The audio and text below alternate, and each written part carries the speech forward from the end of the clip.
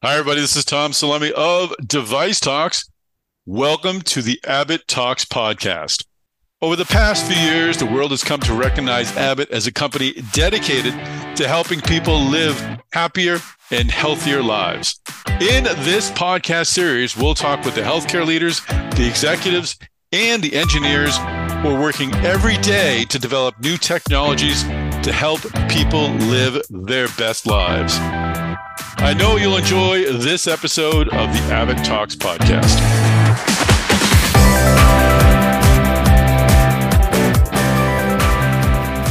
Hi, everybody. This is Tom Salemi. Welcome to the Abbott Talks podcast. I'm so excited to bring you this new podcast from Device Talks. We have lots of stories to tell from Abbott. The world, as I said in the intro, has come to know Abbott over the last couple of years as it stepped up with diagnostics and other tools to battle the pandemic. We've been longtime admirers of Abbott, and it's going to be great to bring their stories to this podcast. For those who aren't familiar with Device Talks, we put on podcasts and other digital media for medical device companies. We also put on events, Device Talks Boston and Device Talks West. So very, very glad to bring Abbott Talks to our portfolio of podcasts. The best way to enjoy Abbott Talks will be to subscribe to the Device Talks Podcast Network. When you do that, you'll receive all of Device Talks podcasts, including Abbott Talks. So they'll all be sent directly to your listening device. So make sure before you leave your phone, before you finish listening, to like, follow, and or subscribe to the Device Talks Podcast Network on any podcast application you're listening to this podcast to. That includes Google, Spotify, Amazon, Apple, et cetera, et cetera. And again, you won't miss an episode of Abbott Talks that way. You can also find this in future Abbott Talks episodes at devicetalks.com. So each episode, as I said, will explore a specific focus of Abbott. And today we're going to be talking with Dr. Christopher Piorkowski. He's Divisional Vice President and Chief Medical Officer of Electrophysiology, and Dr. Philip Adamson. He is Divisional Vice President and Chief Medical Officer of Heart Failure. And together they just contributed to a fascinating conversation about the work that Abbott is doing in cardiac technology. We talked, of course, about AFib. We talked about HeartMate, covered a lot of ground, talked about CardioMEMS. So this, again, will be sort of an intro for those who don't know the area. And for those who do, I hope it's an affirmation of the great stuff that's coming out of Abbott. Really grateful for these two gentlemen to take the lead in the Abbott Talks podcast, and happy to be able to tell their stories to you. But before we begin the interview, I want to bring in our sponsor. We have sponsors for each episode of our Device Talks podcasts. So this is an opportunity for companies to tell their stories in the same episode in which a larger company like Abbott is telling its stories. So each episode will have its own particular sponsor, but now I'd like to bring in the sponsor of this episode, Coatings to Go. I had the chance to speak with Andrew Kazoulis, the CEO of Coatings to Go. We'll play that interview. We'll learn a little bit about the company now. We'll learn a little more a little bit later in the podcast. So let's hear this interview that I did with Andrew Kazoulis, the CEO of Coatings to Go. Andrew, thank you for joining us on the Abbott Talks podcast. Can you tell us about Coatings to Go? First, let me just say thank you, Tom, for having us on and have this opportunity to share a little bit about what we do. So Coatings to Go is a first of its kind company specializing in off-the-shelf coating technologies. And by that, I mean we supply water-based, heat-cured, super lubricious hydrophilic coatings that go on a medical device, become the new surface of a medical device that make entering and navigating the human body in a much more lower friction way and a much easier way. Coatings to Go has an ISO 1345 2016 certified quality management system. We maintain a master file with the FDA. A lot of companies don't have, these massive R&D budgets. We're an accessible technology that you can go right online and buy and have shipped to you direct within 24 to 48 hours. At the end of the day, the whole goal of our technology is to increase positive health outcomes for patients, do less damage, and really empower the doctors to fight the diagnosis and not the device. We'll hear more from Coatings to Go a little later in the podcast. If you'd like to find out more now, go to its website, Coatings2go, that's the number 2, the numeral 2, coatings2go.com. Now let's launch our debut episode of Abbott Talks. Well, Dr. Phil Adamson and Dr. Christopher Piorkowski, welcome to the podcast. Thank you, Tom. Thanks for having us. Thank you for having us. This is our inaugural Abbott Talks podcast, so very excited to have it. Abbott is part of our Device Talks podcast network. In this podcast, we're going to explore some of the challenges that come along with heart disease and some of the technologies that Abbott's providing to help patients. But before we get into that, I typically like to understand our guest perspective, their backgrounds a bit, and what businesses they're working with. So, Phil, let's start with you. Tell us a bit about your background. We can maybe discuss, if you want, how you got into medicine, but what convinced you to join Abbott?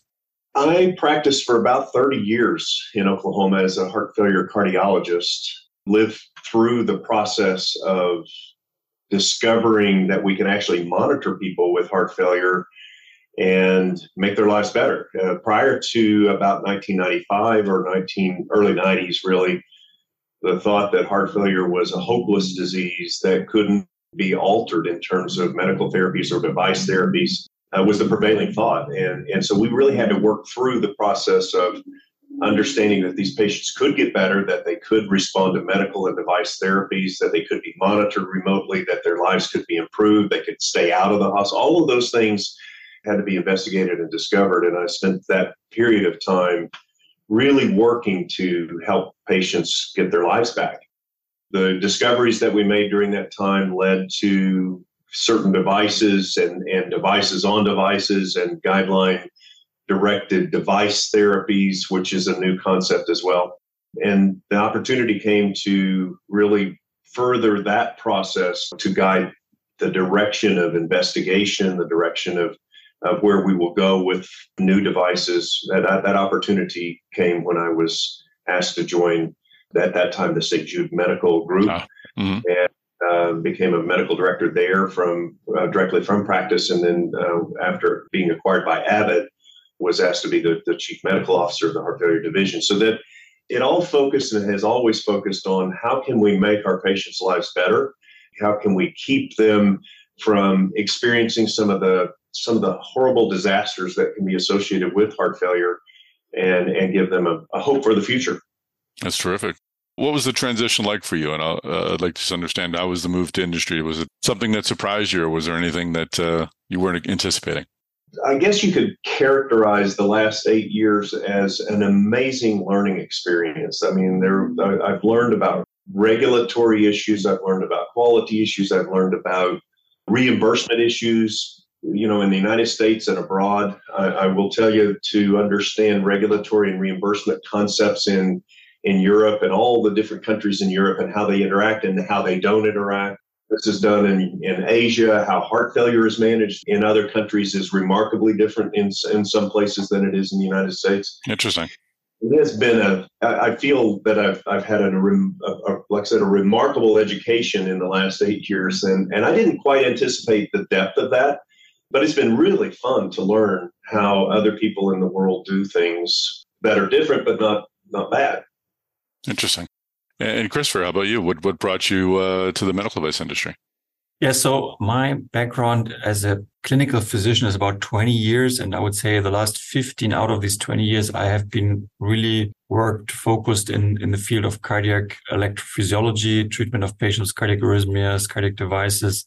And I would say probably, it's my personal belief, but probably one of the triggering factors for me to go into that field was the experience that a very close family member of mine started to suffer from atrial fibrillation. It was the early 2000s. And at that time, there was no established therapy. And it had a big impact on this family member of mine in terms of quality of life, life environment. And by that, it affected me as well. And I would say that was a triggering point for me. And from that time on, I went through specialization in cardiac electrophysiology. I did clinical research. I already was participating in technology development. And in a way, it was almost a natural course when Abbott reached out to me and asked me, do you want to come to us and work with us as chief medical officer in electrophysiology? I was like, yeah, that makes total sense. And it gives me a big opportunity to have influence on technological development that do not only help single patients, but help many patients and actually have the capability to transform clinical care. And all of that happened in summer 2020 when I joined Abbott. And I must say, Phil was a great help, was a helping hand. He introduced me into the fire hole, as he used to name it. And you have to remember, at that time, we were still one business unit. EP and heart failure was one business unit. In electrophysiology, now we have split, and we had two departments, basically, which makes a lot of sense from all the aspects that Phil have mentioned, from R&D, from regulatory environment. But still, clinically, we are closely connected, and we talk a lot, and we work together because we see the clinical value of that cooperation for the patients that are being treated with our products. Interesting. And so you were already involved somewhat in device development prior to this? Were you involved with clinical trials, or were you actually working on the technology side of things and helping to develop new tools? Both. So yeah, I had close collaboration with medical device industry over my entire clinical career, participated in animal studies, in preclinical trials and clinical trials, and had independent research outside of the medtech area. But that's why the whole environment is kind of familiar, but it's still a very different perspective when you're on the other side of the table. And for me, it also involves the transition for me and my family to move from Europe to the United States, which was also a very rewarding experience. That's exciting. Well, Phil, let's go back to you. Tell me a bit. I know we had talked previously for our Device Talks weekly podcast. I know you had been worked on the CardioMEMS system, which is deservedly getting a lot of attention and receiving a lot of recognition. But what are some of the principal products in your division, in your business, that folks should be familiar with? Well, our heart failure division really spans the entirety of heart failure experience, but with CardioMEMS, as you mentioned, which starts with people who have what we call New York Heart Association Class 2 symptoms, minimal symptoms early in their disease, that then helps us understand how to keep them out of the hospital and keep them well. But if they progress, we can discover that. And that can lead to a longer term support when the heart becomes weakened. We have our HeartMate 3 device, which is a left ventricular assist device. And that's what we call durable mechanical circulatory support. So when a patient's heart gets so weak that it can't perfuse the brain and the kidneys, we can implant this device, and not only does it improve quality of life long term, but it improves survival dramatically. We can, for example, in that population, their life expectancy is around 9 months. Currently, wow. We see that application of HeartMate 3 patients live an average of 5 years or more. And in fact, the survival with people who receive HeartMate 3 is now rivaling that of people who receive a transplant. This is a 43-year process of discovery that has led to this incredible pump that's very safe and leads to remarkable survival benefits. And then we have, for those who have an acute problem, so for example, when someone has a heart attack or other problems that can lead to shock, which means that acutely and in a moment, their blood pressure drops and their heart can't support them, and their mortality risk there is very high. We have our Centromag pump that typically forms the circuit in what we call extracorporeal membrane oxygenation. That's so big that we just call it ECMO, ECMO. But for ECMO, it's essentially outside the body. We provide circulation until the heart can recover from the acute event that brought shock into their lives. Again, you can imagine in a situation of shock, mortality is very high. And having an ability to provide support, circulation support, we can even provide lung support. And we did that a lot in the ECMO pandemic. At the peak of the ECMO pandemic, we could essentially support the lung circulation and lung function as well. So, it's really refreshing and exciting to be a part of these three main products in our portfolio in the heart failure division. Wow, extraordinary stuff. And Christopher, on your side, I mean, this is a space that's we're seeing a lot of advances in electrophysiology. A lot of it's a very, I want to say, competitive space where there's a lot of new therapies coming out. Talk a bit about your portfolio and where you see the space is headed a little bit. Yeah, thanks, Tom, for the question. I would say in Abbott Electrophysiology, our product portfolio rests on three pillars. One pillar is our 3D mapping system, the NSIDE X system. The other pillar is all the catheter material that is being used for diagnosis and therapy of heart rhythm abnormalities. And the third one is the software that links both to each other, that links the usage of these catheters to the 3D mapping system. And I think these three components really make our product portfolio today for our current business, but also for strategic product development for the future. And let me talk a little to these three components in depth. NSIDE X is something that we've introduced about 2 to 3 years ago in its first version. And it is really the home base for physicians who work with our technology to treat their patients. You can think of it in its advanced stages as if it would be the iPhone of the cardiac electrophysiologist. We want to be it as simple to use as an iPhone, as connected as an iPhone, as smart as an iPhone, that guides physician to the relevant locations in the heart where the arrhythmias come from, and to enable the therapy to be executed effectively. And down that strategy, for instance, we have very recently introduced remote care through the NSIDE X system. And remote care means that physicians are not alone in their EP lab anymore, but they can connect with other physicians with technical field support, which is very far away, to help them in procedures, to troubleshoot procedures. And we see that as a next level of interventional medicine, where not every coworker needs to be in the same lab. There was something that started in the COVID pandemic, but it's proliferating way beyond that. Talking about the catheter portfolio that we have, it's an impressive catheter portfolio. These are catheters that physicians use to diagnose heart rhythm abnormalities, to understand where they come from, and also to ablate them, to go with energy to a certain spot, to burn there or deliver other energy types, and to get rid of the arrhythmia. And just to give an example in numbers, in the United States, there are roughly 400,000 ablation procedures done per year. And in these procedures, physicians need a variety of different catheter types to understand what's wrong with the patient and to treat them effectively. And we have a really strong representation in all these segments. Probably the most important latest product development is the TactiFlex ablation catheter. We have introduced the TactiFlex ablation catheter outside US. We are currently in advanced discussions with the FDA to make it available for physicians inside the US. It's a catheter that is our latest outcome of advanced technology development. It has a flexible tip. That means the physician has a much easier task to position it to the target site in the heart, and it stays there stable because of the flexible tip. And it has unique capabilities in ablating the tissue from a safety and from an efficacy perspective. In the IGE trial, we have seen that it reduces the time that physicians need to treat a patient with atrial fibrillation from 160 to less than 120 minutes in a controlled multi-center trial. Wow. That was impressive. Yeah.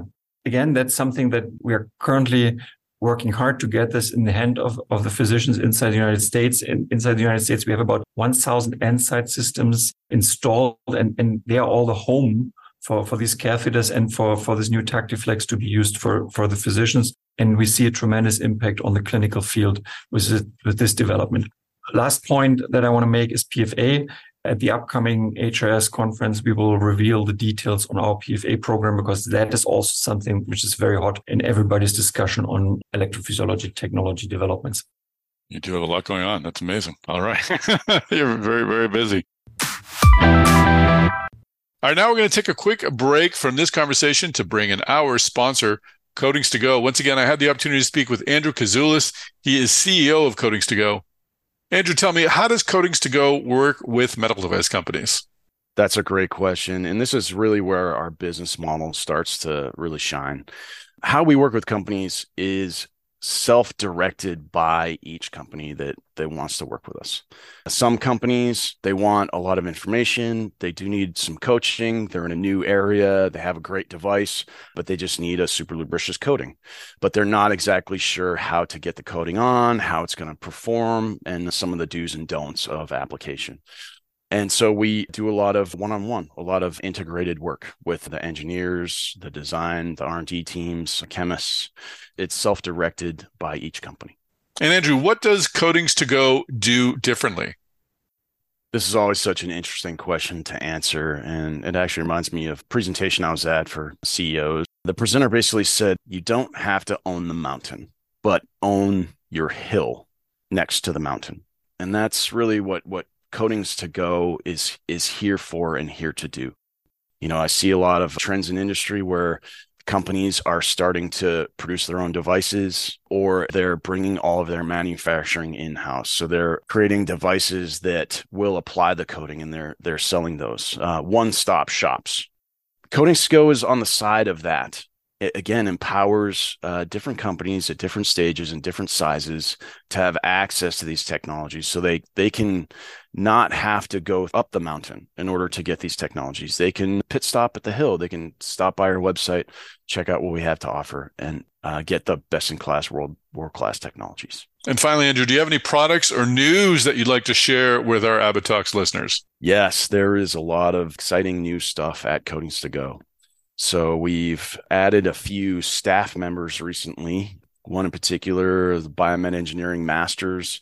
It's really good at talking to, some of the other biomed engineers and device manufacturers. We also have some cool new products that we're going to be launching. One specifically is a crosslinker that does not need to be mixed with any solvent in order to become water dispersible. It does that very well on its own. And that is going to be used in conjunction with a new NMP-free top coat that has a higher binder to slip ratio. It's still extremely lubricious, but it's a little bit better bonding to some of the lower surface energy substrates, and also a little bit more durable because the binder, ratio is a bit higher. So some very exciting stuff coming down the pipeline for Coatings to Go. All right, great. Well, thank you, Coatings to Go, for sponsoring this episode of Abbott Talks.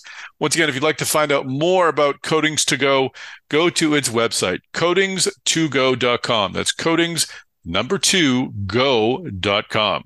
Now let's get back into this episode of Abbott Talks. Let's talk a bit about heart disease. Oddly enough, I think lay people have a sense that this is something that there's a solid understanding of, that this is an area that's being treated sufficiently, that obviously it's still a significant threat to folks, but it seems to be a disease, I don't know, that people have some comfort with, maybe because they've been aware of it for so long and they feel as if this is something that can be monitored and it can be treated. How do you, Phil, maybe you could speak from your perspective. Where are we in understanding, diagnosing, and treating heart disease? Do people maybe believe that we have more of a solid grasp or understanding of what needs to be done than actually is? That's possible. I think one of the things that you may have kind of noticed in the previous conversation here is that there are a lot of aspects of cardiovascular disease that have been siloed into expertise bins. And I think that what some people don't quite get is that I'm seeing a cardiologist. Why do I have to see another cardiologist? But that other cardiologist is an electrophysiologist or an interventional cardiologist or an imaging cardiologist or a heart failure cardiologist, all of whom have had special training to deal with the components of heart disease that require sort of an in-depth approach. I think the advancements of technology that we see that really change the perspectives of having heart disease sometimes are misinterpreted or are not understood by the community. Abbott, for example, if you look outside our two divisions, we have MitraClip in our structural heart division. We have TriClip, which are devices that go across the skin and actually fix valve problems inside the heart. But those are used in people who have heart failure. And so all of the things that touch heart failure also are touched by MitraClip. And then you have folks who have heart failure and atrial arrhythmias, and the two work together to make the patient feel badly. And so I think it sometimes is hard for people outside this field to understand that the pathophysiology of heart disease is not siloed. Silo it sort of artificially just because we have to have a deep expertise in order to take care of the technologies that we have that can sometimes even cure the disease. I think, Christopher probably will agree that cardiac ablation was the first time heart disease was completely cured. You had it when you went into the cath lab, you came out, you didn't have it anymore. I think we've learned a lot about things that can accompany arrhythmias like Wolff-Parkinson-White syndrome or AV nodal reentrant tachycardia. Those are the things that we can cure with ablation.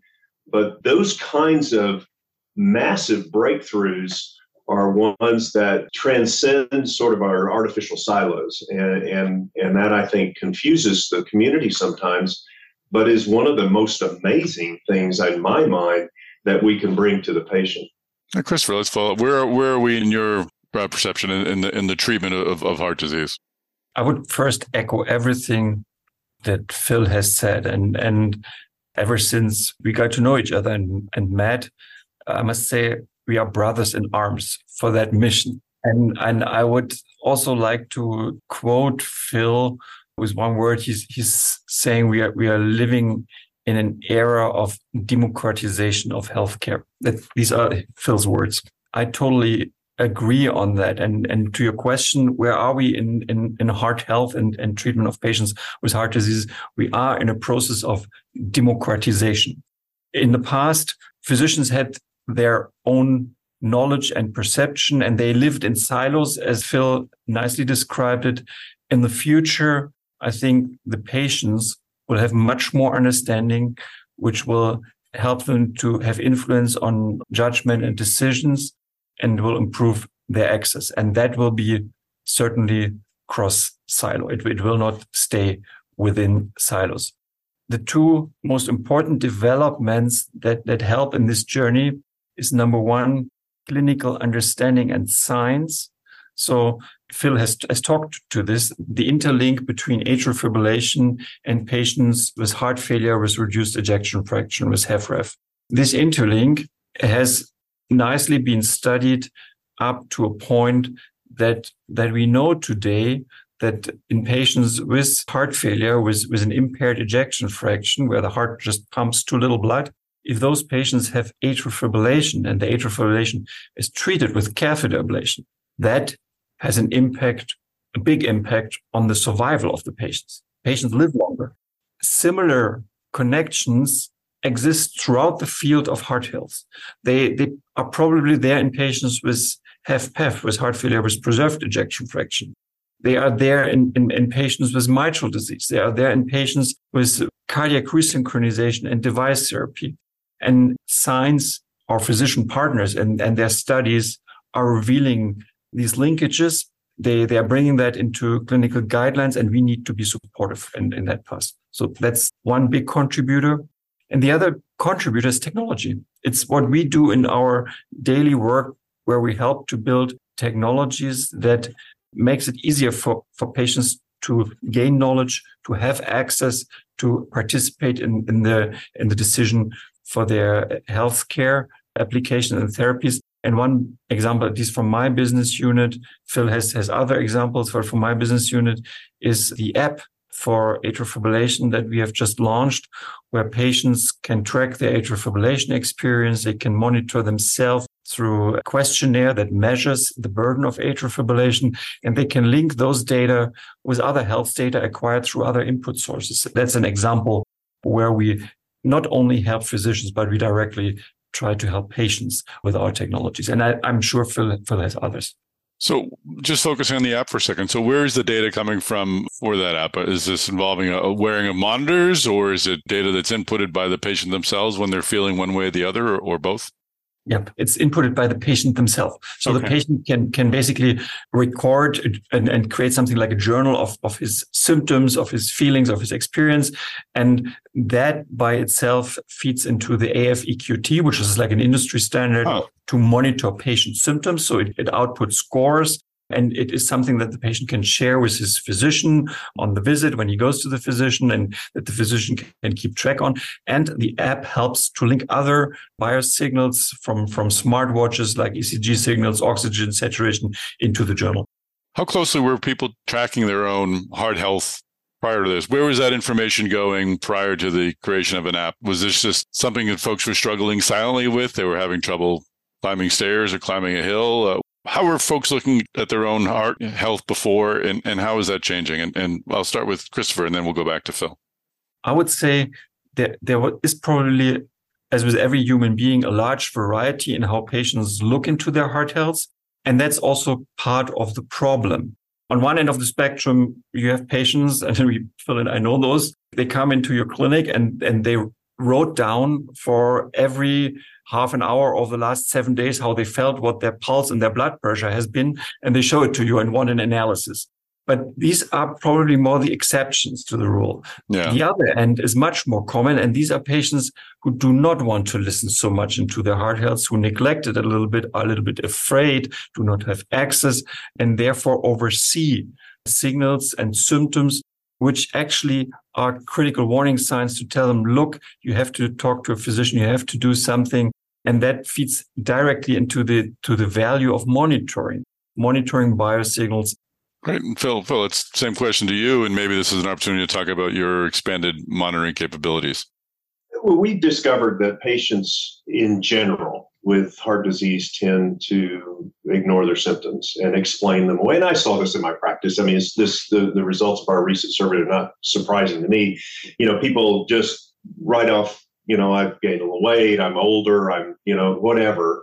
The less specific symptoms are many times ignored to the detriment of the patient. And, when disease is then established, like heart failure, patients were given for the longest time a spring scale to weigh themselves in hopes that we would catch when they would be accumulating fluid and then be able to intervene earlier. What we discovered when we actually studied that is that scales are terrible because they actually let the patient kind of get sort of in a false sense of security when the weight's the same and they're still having problems. We discovered that the problems develop even when the weights don't change. So we've had to work through what is it that we can give the patient that is a good reflection of their underlying problem, and how can they then, or we act on those signals to make the patient more stable and stable over time. CardioMEMS is a good example. For example, we've learned that the pressures in the lung artery that we measure with CardioMEMS change about 3 weeks before patients even develop symptoms. Wow. We're now able to understand that those are changing. It reflects that change is real. It tells us that there's a problem, and it then tells us what we should do about that problem. And then when we intervene and bring those pressures under control, it tells us that we fixed the problem. And so it really gives us that superior way to understand the pathophysiology and avert disaster. Now we're moving, similar to Christopher's group, to provide that information to the patient in an app format.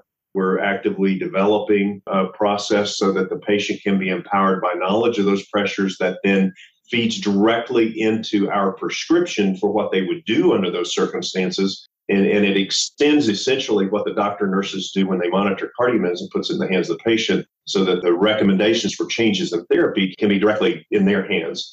And we've done that in an experiment called Laptop HF, a previous trial that we performed with a hemodynamic sensor, and found that not only did hospitalizations decline, but patients' self-confidence, concepts like cardiac anxiety, understanding their disease, being able to exercise because they're not afraid to exercise anymore, all of those things combined allow the patient to be empowered and much more confident to understand that things aren't going to abruptly change. Because, people with heart failure, for example, they can be walking along doing fine and then in 2 days be in the hospital, and that, and they feel like they're going to die. So we can imagine I'm feeling fine and 2 days later I feel like I'm going to die. That's not a way to live a life.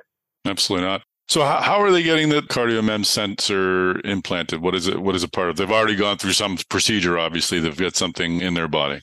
The sensor that's associated with the CardioMEMS heart failure system is really remarkable. It's a microelectromechanical system. I say that because it took me a long time to be able to do that and not stutter. But it's essentially a system that is empowered by interrogation. So outside the body, an antenna emits radio frequency energy that's caught by the sensor and then gives the pressure information in that local area where the sensor sits. It can be implanted in the pulmonary artery with a minimally invasive process.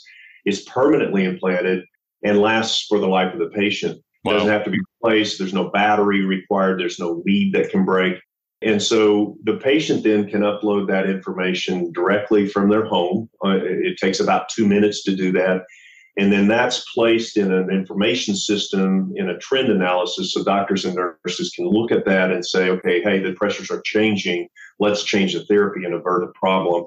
To extend on that, what we're developing is not available yet, but what we're developing in the field will be a very big breakthrough for our patients, is to now take that information and make it understandable in the context of the prescription changes that would be made for the conditions that might be developing. So if a patient's pressures are increasing, the pressure information would go to the patient, say your pressures are increasing and Dr. Adamson wants you to take this amount of diuretic today, and then it brings it back down and it alters the prescription back down. So the patient can now be involved in that process.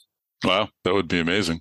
Well, let's go over to you again, Christopher, just to begin looking forward a bit. Where are the opportunities for innovation? We've talked about the app and some of the other areas where you're looking, but it had been mentioned before that you're able to help a lot of patients with atrial fibrillation through electrophysiology. Where do you need to make improvements? Where will the innovative ideas come from? What problems are you trying to solve? Yeah, I think the biggest challenge that we are trying to solve is to improve access for patients globally to this kind of treatment.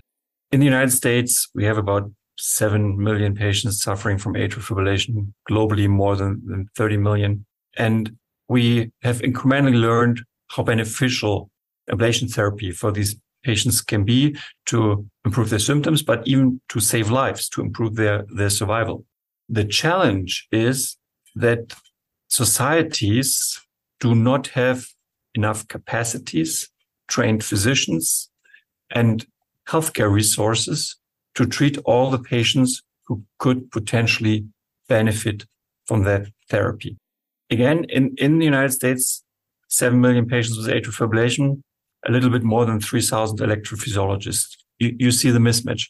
We have procedures that, depending on the clinical skill set and the experience of the physician, can vary between 90 minutes and 4 hours for the same type of patient. Wow. For the same arrhythmia. The same applies for complication risk. The same applies for outcome efficacy. And I think our main goal in our current technology development is to make that better. Bring procedure times down, standardize complication risk, minimize complication risk, and improve outcome regardless of the expert level of the electrophysiologist who's treating that respective patient. And one big technological development that has been done under that legacy is our PFA program. This is our technology. You've probably heard about PFA. Everybody's talking about it, and competitors have released first-generation products, but we see significant gaps. We see significant unmet needs, and that's the reason why we have been a little slower, but I would say a bit deeper in our product development and deliberately build a second-generation device of which we believe that it will close many of those gaps that I have just mentioned for the treatment of patients with atrial fibrillation. We are anticipating a technology that physicians globally can use within a time frame of 30-minute procedures, where patients do not need to be in general anesthesia, but analogous sedation, which delivers a defined outcome in therapy and in efficacy at a minimal complication risk, and where patients can go home basically at the same day of the procedure. This is our goal, and that's what we do to help to treat patients with these arrhythmias better. So that allows interventionalists to see more patients per day. You're basically, that's how you're making up for that shortfall. Is that the benefit of PFA? I'm understanding that correctly. How physicians and hospitals adopt it, how healthcare systems adopt it, we cannot even predict, and we have no influence on that. There are various ways you can think about it. There's this first analogy where you'd say physicians can treat more patients in a given time frame. But you can think that maybe healthcare systems will find very different models to provide such healthcare to patients. Think about how ophthalmologists have transformed the care for glaucoma patients. Just think about this analogy and imagine that this would be possible with atrial fibrillation. Again, that's not in our hand. We are building the technology to enable it. How it's being used, others have to determine and to collaborate on that. Just curious, is electrophysiology, does it allow itself for Can it be done remotely someday if you're working with imaging and you're working with a tool? Do you need to be in the room while you're doing it, or can you be 3,000 miles away? That's an excellent question. And someone still needs to treat the patient and to introduce the devices. Sure. But who else needs to be there is to be determined. And the direction you're thinking in is exactly the direction we are thinking in, and that I was pointing to when I talked about the remote capabilities of our 3D mapping technology. Wow, that's exciting. Phil, we'll give you the last word on where you're headed. I mean, I would imagine that you mentioned the LVAD, your HeartMate 3 is performing as well as transplants in some cases. Obviously, there's a shortage of transplants. Are you, and I don't mean to direct you towards a specific answer, but where do you see opportunities? I imagine the future for HeartMate series is enormous, but where else are you seeing opportunities for your division? I think the most important thing that we see is a concept of implementation.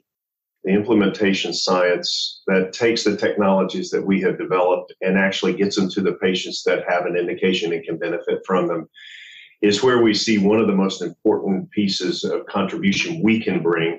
And I think if you think about cardiovascular disease in general as a spectrum that goes from people who don't have problems with their heart all the way to people whose hearts have failed so much so that they're about to die from that problem, it is a progressive process.